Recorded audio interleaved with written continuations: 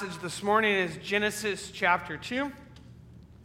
Genesis chapter 2, verse 4 through 17. It can be found in your pew Bibles on page 3, beginning on page 3.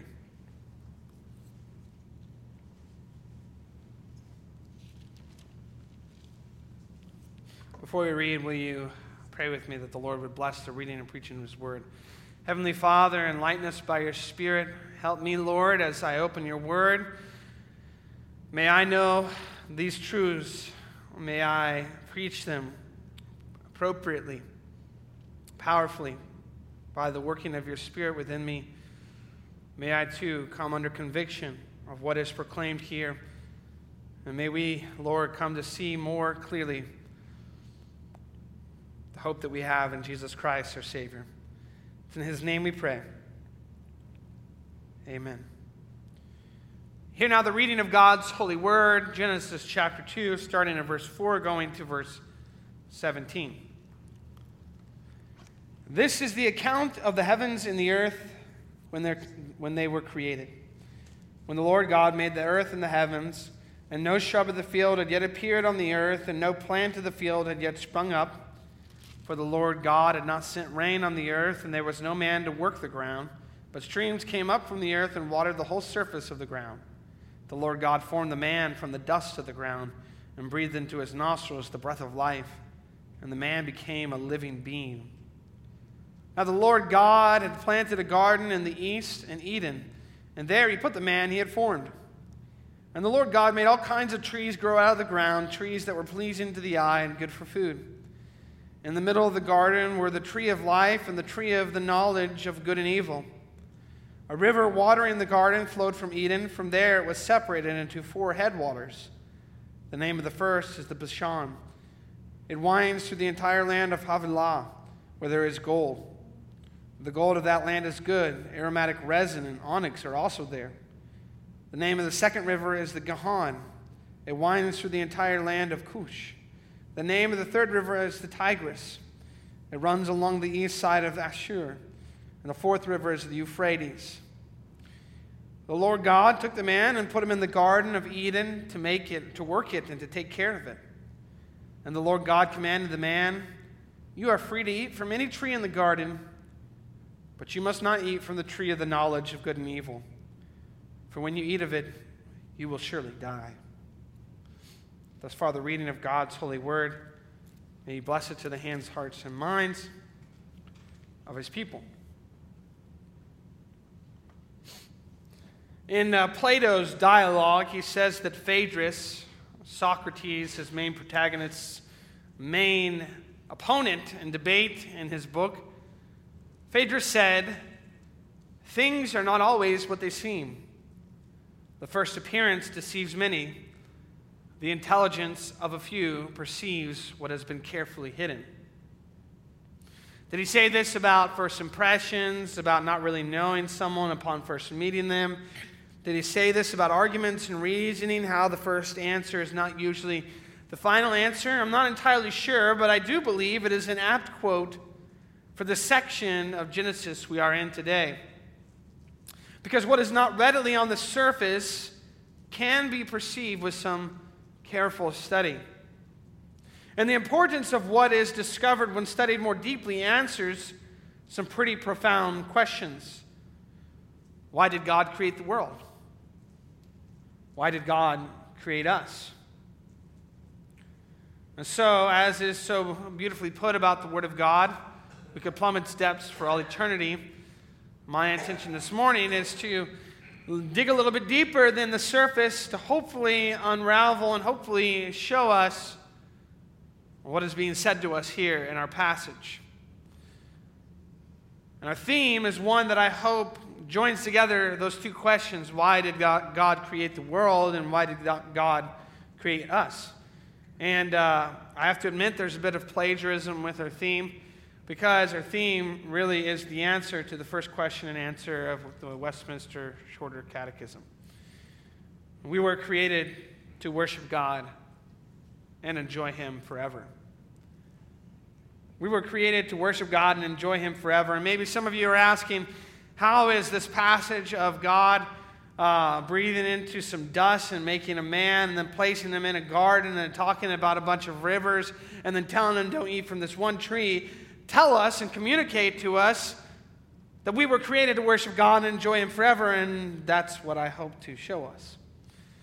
So the first point that I want to talk about this morning is a closer examination at the man. Because the transition from Genesis chapter 1 to Genesis chapter 2 has brought up the question is there two creation accounts? Or is Genesis chapter 2 a zooming in on that sixth day and the moment of creating the man? And that's my conviction that that's what Genesis 2 is. Genesis 1 is a large picture of everything that God is doing. In Genesis 2, it's a zoomed in picture on the creation of man and God's dealing with man. But we hear some more about Adam. First thing that we read is verse 4. This is the account of the heavens and the earth when they were created. This is a theme throughout the book of Genesis. This is the account is called Toledoth. And in other parts of Genesis, it's translated as these are the generations. And this is the word that breaks the book of Genesis into 10 sections. And this is the account of the heavens that were created. And so this is important because this is a transition in the book of Genesis. It's not a summary statement of what's come before. Verse 4 of chapter 2, it's not saying, now, day 1 through 7, this is the account of the heavens and the earth when they were created. No, it's saying this is the account of the heavens and the earth that were created, and that whatever follows is that account. So our passage today is the accounting of the heavens and the earth when they were created, the history. Adam, we're told, is created. When the Lord God made the earth and the heavens, and no shrub of the field had yet appeared on the earth, and no plant of the field had yet sprung up, for the Lord God had not sent rain on the earth, and there was no man to work the ground. Streams came up from the earth and watered the whole surface of the ground. Verse 7, the Lord God formed the man from the dust of the ground and breathed into his nostrils the breath of life, and the man became a living being. The Lord God formed the man from the dust of the ground and breathed into his nostrils the breath of life, and the man became a living being. So, our creation is one of using the dust of the ground, and any glory that we have, any image of God that we have, any dominion that we have is not because of the material which we were created in, but the endowment of what God has done. We read, the Lord God formed the man from the dust of the ground and breathed into his nostrils the breath of life. And the man became a living being. That word living being means that there's something different about man than other animals, other created beings. We are living in a way that is unlike the other living creatures. We have the breath of life breathed into us. We have become a living being. We have become somebody who is capable of relating to God, having fellowship with God. In 1 Corinthians 15, when talking about the work of the second Adam, Jesus Christ, speaks of this moment in Genesis where we're told that God breathed the breath of life into man, into Adam, and he became a living being.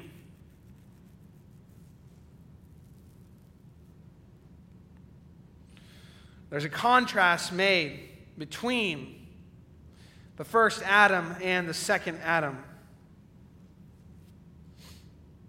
And what is said is that the first Adam became a living being. Verse 45 of 1 Corinthians 15. So it is written, the first Adam became a living being.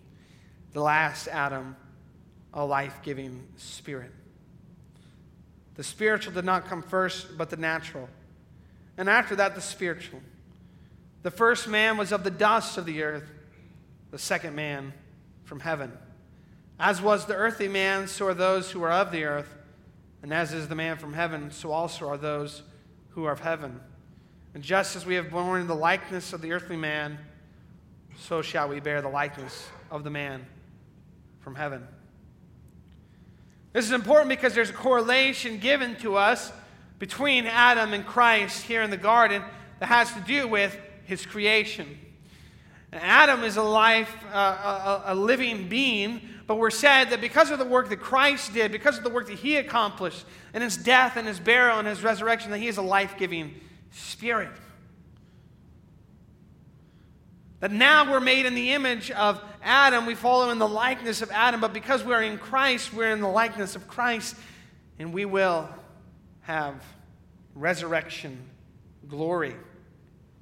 The resurrection glory that was placed out before Adam. That even in the garden, as a living being, there was something more for Adam to attain to. But also, what is interesting about this description of the creation of man is the mention that there was no man to work the ground. There was no man to work the ground. Because we have lived so long under the curse placed upon this world and us as humanity, because of the fall of our first parents in Genesis chapter 3, we have come in very many ways to think of work as a part of the fall. To think of work as a burden. To think of heaven as a release from work. To think of heaven as an eternal retirement when nothing needs to be done and everything can be enjoyed. But in fact, what we read of in the Garden of Eden, what we read of in Genesis chapter 2, is that we were created to work the ground, and it was a positive pre-fall reality. What happens when the fall happens is the toilsome nature of work, the difficult nature of work. When God curses Adam and says, the ground is cursed because of you, now you'll have to work it every day. He was not saying, oh, you didn't have to work before, but now you have to work. He was saying, before your work was enjoyable. It was not a burden. It was not difficult. It was what you were created for. Now, you're going to work by the sweat of your brow. Now, you're going to be toiling difficultly to try to get through, to try to do what you can.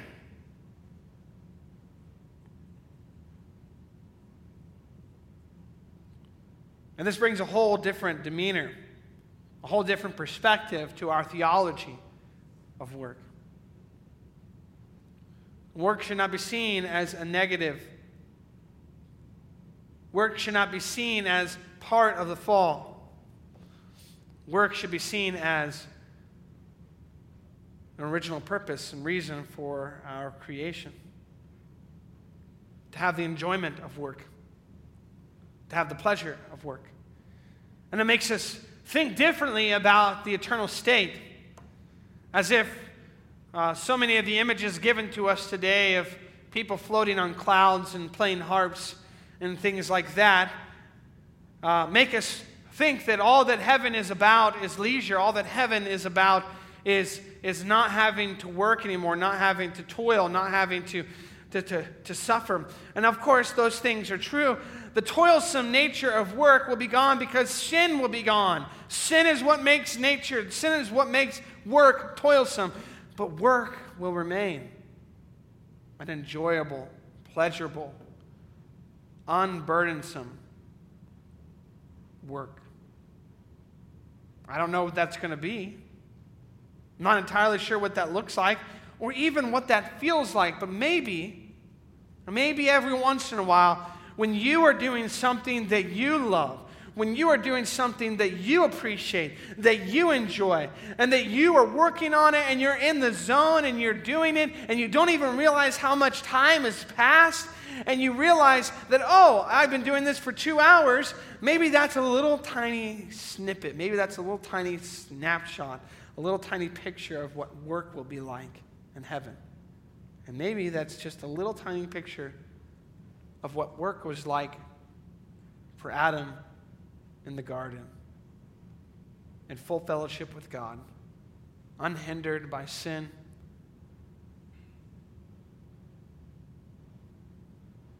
Enjoyable. We were created for the ground. We were created for the good of the world. We were created to work the world. And if the image of the Garden of Eden is supposed to be a small little area inside of Eden where Adam is given the task to work it and to keep it, to cultivate it. And the idea could be, by good and necessary consequence, deduced that Adam was to enlarge this paradise, this garden, until it covered the entire world.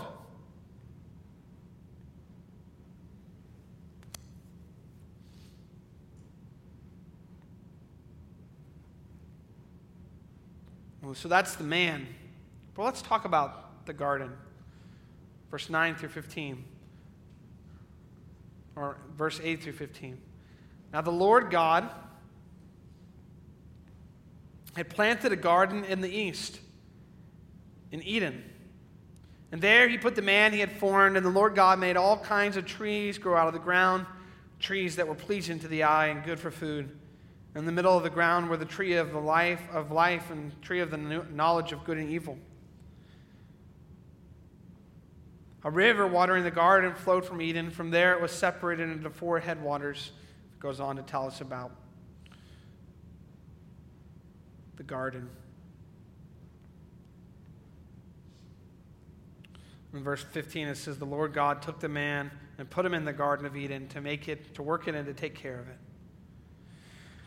Here's where I'd like to delve into what I like to say, or not necessarily there on the surface, but if we look at the rest of Scripture, if we examine it, then we can see that what is being told to us here about the Garden of Eden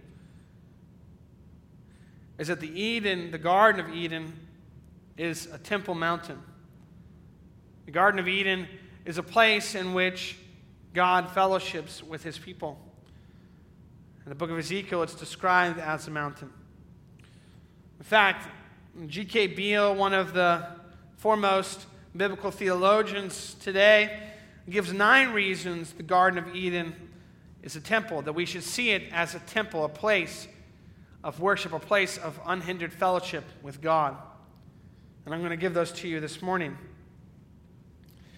Later in the Old Testament, the temple was the place of God's special presence, where he made himself known and felt to Israel. That is exactly how his walking with Adam and Eve in the garden is depicted in Genesis chapter 3, verse 8. Number 2, Adam is placed in the garden to cultivate, abad, and to keep, samar, in Genesis 2:15. The same 2 words are translated elsewhere, serve and guard. And when they appear together, they are either referring to Israelites serving or obeying God's word, or more usually to the job of the priest in guarding and keeping the temple. Elsewhere, Adam is portrayed dressed in the clothes of the high priest, functioning as a high priest in Ezekiel chapter 28. Number 3, the tree of life served as a model for the lampstand, which was clearly shaped as a tree that was placed both in the tabernacle and in the temple. Number 4, Israel's later temple was made with wood carvings of flowers, palm trees, etc., meant to recall Eden's garden brilliance. Pomegranates were also placed at the bottom of the 2 stone pillars in the temple. Number 5, the entrance to the temple was to the east, on a mountain facing Zion, just as the end-time temple prophesied in Ezekiel is. Well, turns out the entrance to Eden was from the east, and in some places pictured as being on a mountain. Number 6, the tree of the knowledge of good and evil and the Ark of the Covenant were both were accessed or touched only on pain of death. Also, both were sources of wisdom. Number 7, just as a river flowed out of Eden, so a river is supposed to flow out of the end-time temple, so also a river flowed out of the temple and Jerusalem. Number 8, this one requires some serious argument. But just as there was a tripartite sacred structure to the temple, Beale discerns a tripartite structure to creation, with Eden standing at the center of the Holy of Holies. So the temple, we see, we know, we've heard about it, we've learned lessons. The Holy of Holies is the most central place. Then there's the holy place outside of the Holy of Holies. Then there is the courtyard. Well, if you look at creation, we are told that God made a garden in Eden. And so, in Eden is the garden. Then the rest of Eden. Then the rest of the world. So it's structured as a temple. And Ezekiel chapter 28 refers to Eden as the holy mountain of God, which everywhere else in the Old Testament is temple and tabernacle language. Why is it important that we see the Garden of Eden as a temple, as a place of communion with God? Well, importantly, because that means that Adam has a role to play in the garden to establish that role. So many of us think of Adam being in the Garden of Eden as a leisure opportunity, as a place in which Adam simply gets to enjoy perfect temperatures, tropical paradise, fruit everywhere that he can eat. He doesn't have to do anything. He's just sleeping all day, lounging about. He's enjoying paradise.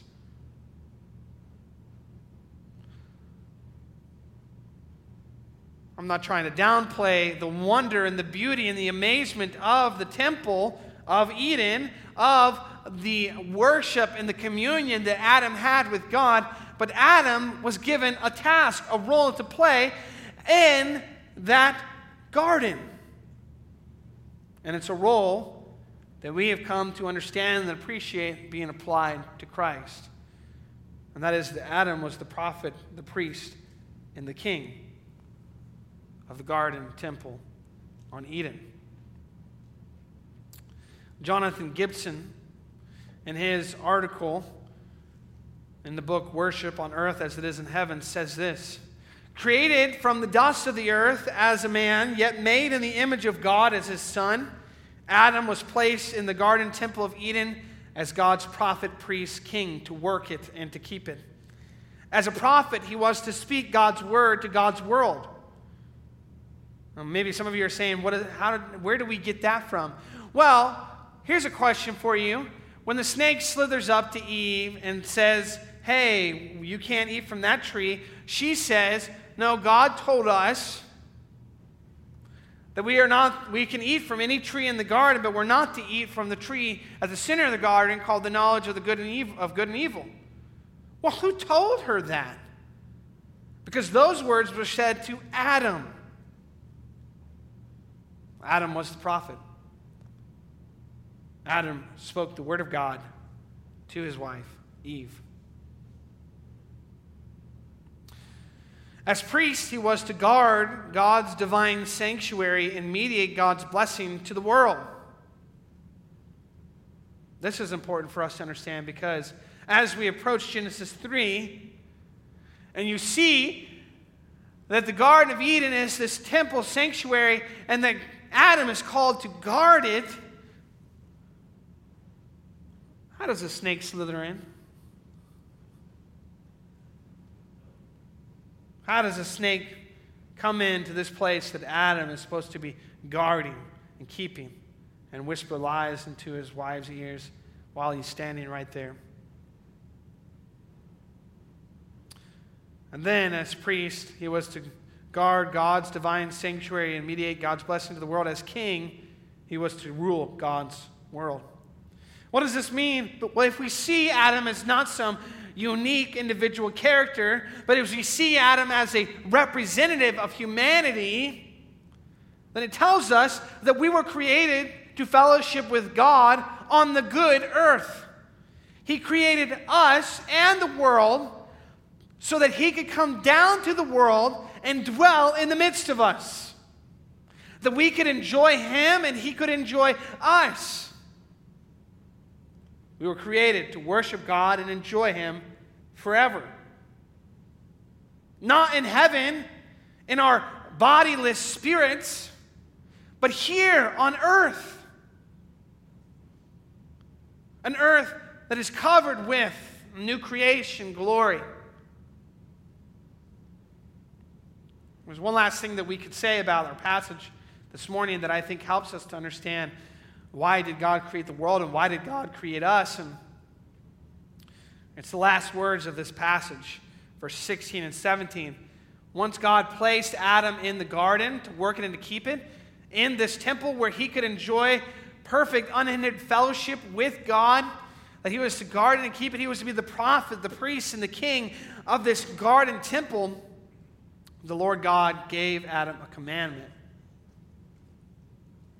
He commanded the man, "You're free to eat from any tree in the garden, but you must not eat from the tree of the knowledge of good and evil. For when you eat of it, you will surely die." One thing that I want to mention here is the question is often given, why did God give this test if he knew that Adam would fail?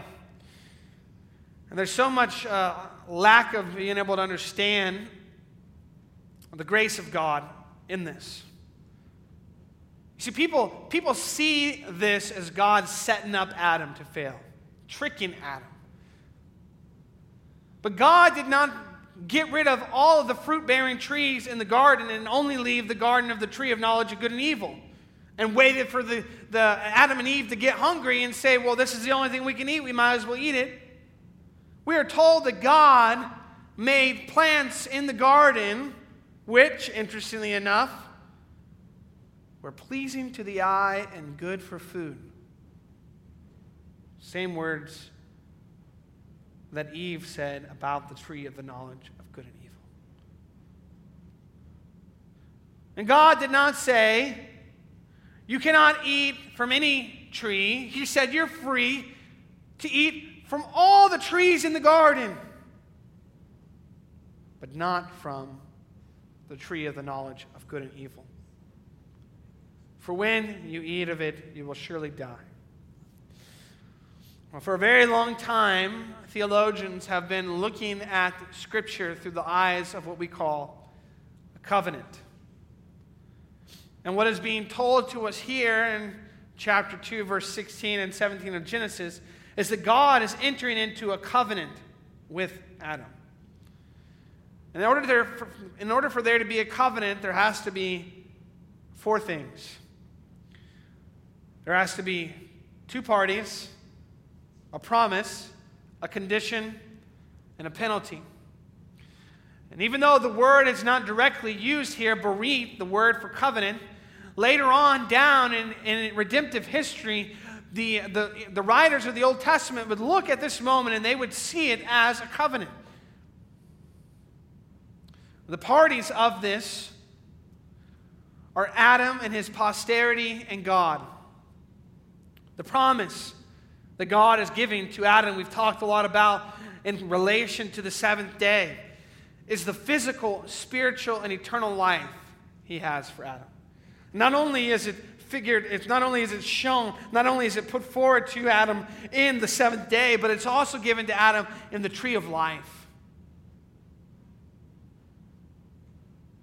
The condition that God requires of Adam is perfect, personal, and perpetual obedience. And the penalty is also the reverse of the promise, physical, spiritual, and eternal death. When God said, of the tree of the knowledge of good and evil, when you eat of it, you will surely die, God was not saying that the tree of the knowledge of good and evil is poisonous. God was not saying that if you eat of that tree, you're going to die because it's not good for you. God was saying the penalty for doing what I have not commanded you to do, to going against my commandment, is physical. You will die. Spiritually, you will die. And eternally, you will die. This is what theologians have called the covenant of works. The covenant of works is a theological phrase which speaks of the pre-fall agreement between God and Adam, in which Adam was promised blessing and life upon obedience to the terms of the covenant, and cursing and death should he disobey the terms of the covenant. And this is what's important for us to see about the covenant of works. Adam had the ability to obey.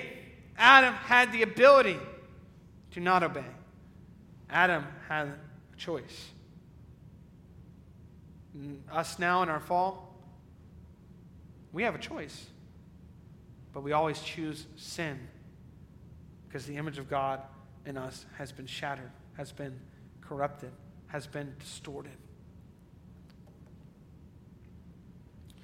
And so, in this covenant of works, Jonathan Gibson continues in his book, Worship on Earth as It Is in Heaven. As God's son in his specific roles of prophet, priest, and king, Adam was called to worship God through his word. And the Lord commanded the man, saying, "You may surely eat of every tree of the garden, but of the tree of the knowledge of good and evil you shall not eat, for in the day that you eat of it you shall surely die." It was a call to adore and acknowledge the goodness and greatness of God. His goodness was seen in the invitation to eat from every tree of the garden, trees that were pleasant to the eye and good for food. His greatness was seen in the prohibition to eat from one tree, the tree of the knowledge of good and evil, a sign that God alone was good and man was to have no other gods before him. And some, it was a command to know God and enjoy him forever. To know God and enjoy him forever. There's a lot of talk that's been asked about the tree of the knowledge of good and evil. Is this a tree that's magical and when you eat of it you instantly know what is good and what is evil? I think what is more clearly being put forth from the tree of the knowledge of good and evil is the choice that is created by God's covenant with Adam. He says to Adam, "You may eat from any of the trees, but you cannot eat from this one." And it is when the serpent comes and he tells Eve, "Did God really say?" And Eve begins to say, "Well, maybe I could eat from this tree." She has entered in to her own human volition and will. Her will is no longer surrendered to the will of God, to the Word of God. She's making an autonomous human choice. She's saying, God doesn't decide. I will decide. And that's what the tree of the knowledge of good and evil is. We were created to fellowship with God on earth forever. The Garden of Eden is a snapshot of that destiny, one that points us forward. The man in the garden called to worship God and enjoy Him forever will be dashed to pieces at the feet of presumed human autonomy. But a covenant came before the covenant of works, and eternity passed. It's called the covenant of redemption. And the covenant of redemption is the agreement made between the members of the Trinity in order to bring us salvation. We find allusions to it in several biblical texts. Under this covenant, the Father plans redemption and sends the Son in order to save His people. The Son agrees to be sent and to do the work necessary to save the elect. And the Spirit agrees to apply the work of Christ to us by sealing us into salvation. Charles Hodge, in his systematic theology, devises 8 promises the Father gave to the Son in the covenant of redemption. And I think these 8 promises are good for us to hear because they help us to see that even though what is pointed towards beyond the covenant of works is lost, is dashed to pieces by Adam and our first parents in the garden, God, His intention, even before creation, was always to save us through Christ, His Son. These 8 promises the Father gave to the Son in the covenant of redemption. God said to the Son, I will give you a purified church. God said to the Son, I will give you the Spirit without measure. God, the Father, promised the Son that He would be ever present to support Him. God the Father promised the Son that he would deliver him from death and exalt him to his right hand. God the Father promised the Son that he would have the Holy Spirit to send to whomever he willed. He promised that all the Father gave to him would come to him, and none of these would be lost. God the Father promised the Son that multitudes would partake of his redemption and his messianic kingdom. And God the Father promised the Son that he would see the travail of his soul and be satisfied. These are the things that the Father promised the Son before he ever took the dust of the earth and blew into it the breath of life, and man became a living being. And those of us who have believed in Christ today are the recipients of the benefits of these promises. We have inherited our true destiny as people created in the image of God. That we are now endowed, indwelt by the Holy Spirit, which is for us a down payment of the future that awaits us to worship God and enjoy Him forever. Not on an ethereal, spiritual, heavenly place, but here on earth in our resurrected, glorified bodies. We will worship God and we will enjoy Him forever, without end. Amen. Will you pray with me? Heavenly Father, thank you. Thank you for creating us in your image. Thank you for giving us the joy of work. Thank you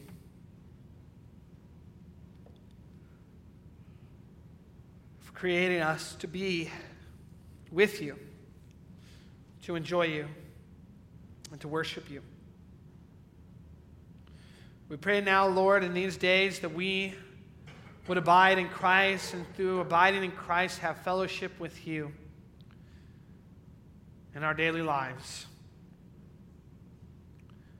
But we also pray, Lord, that as we continue to fellowship with you, that we would more and more look forward to the day in which that will be unhindered, that fellowship will be unbroken, that we will always perfectly sense your presence amongst us, with us, in us, and for us. And we know, Lord, that all of this is only possible because you decreed before the foundation of the world, before the first moment of time, that you would, knowing that we would fall into sin, send your Son, Jesus Christ, into this world. The second Adam, our prophet, priest, and king. That in his death, burial, and resurrection, in his body, which is the temple, you would reunite us to you. That through Jesus Christ, we would experience now a foretaste of that unhindered fellowship and look forward to the day in which we will have it in whole.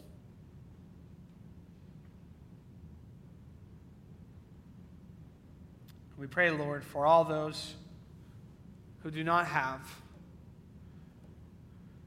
this salvation, that you would help them to see that they were too created to worship you and enjoy you forever, and that you would lead them, guide them, draw them to Jesus Christ, your Son.